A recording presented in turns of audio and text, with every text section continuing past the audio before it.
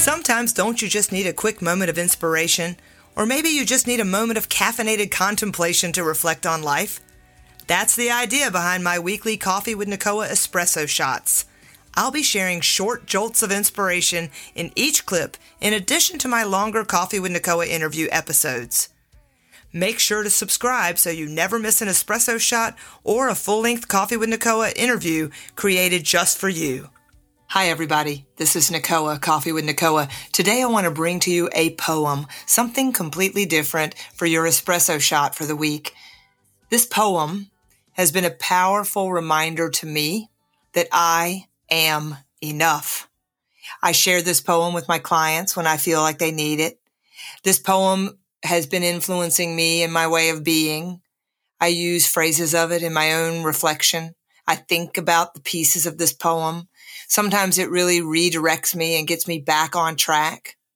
This poem was written by a man by the name of Bob Dunham.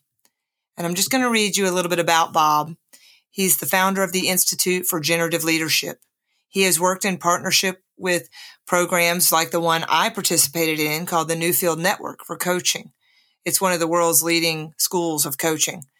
Bob has worked since 1981 as an executive, a consultant, an educator, and a coach of management teams, executives, and other coaches around the world. His poem has been a significant influence not only on me, but on almost all of my female clients in particular. And I want to share this poem with you today, and I hope it resonates because you deserve to remember that you too are enough. I am enough. I am a human being. I am only a human being. I am not Superwoman or Superman. I am not perfect. Perfection is only a game good for suffering. I am not perfect, and it's okay, because human beings are not perfect. I accept my humanity, which means I need to accept my finitude. I can't know everything. I can't do everything.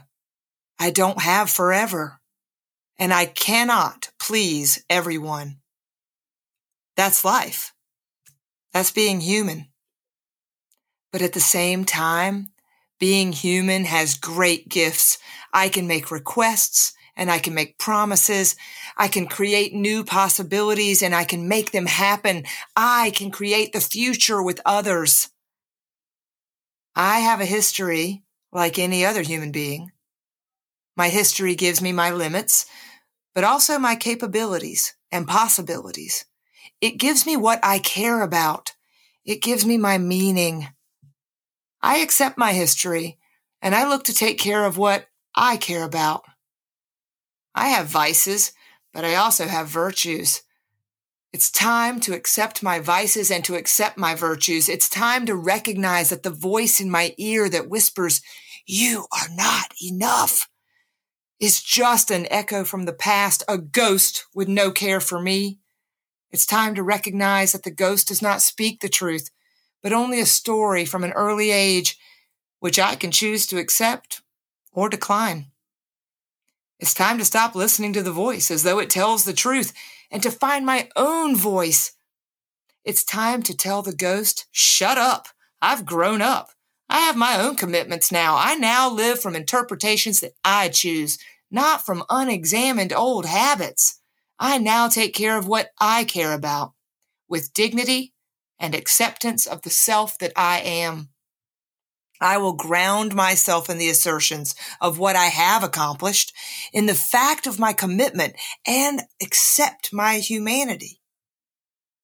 And when people have assessments, as they always do, they are not revealing the truth. They are simply offering me a future for which I can choose to accept or I can choose to decline.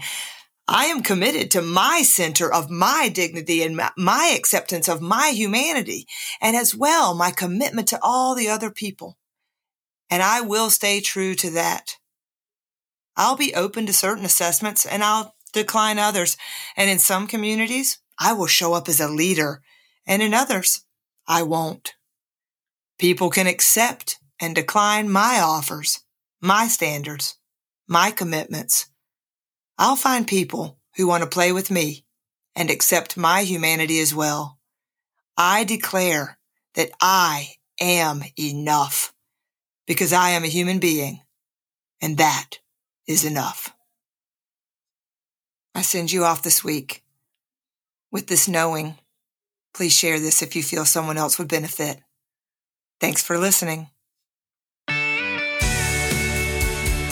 Make sure to subscribe so you never miss an espresso shot or a full-length Coffee with Nakoa interview created just for you.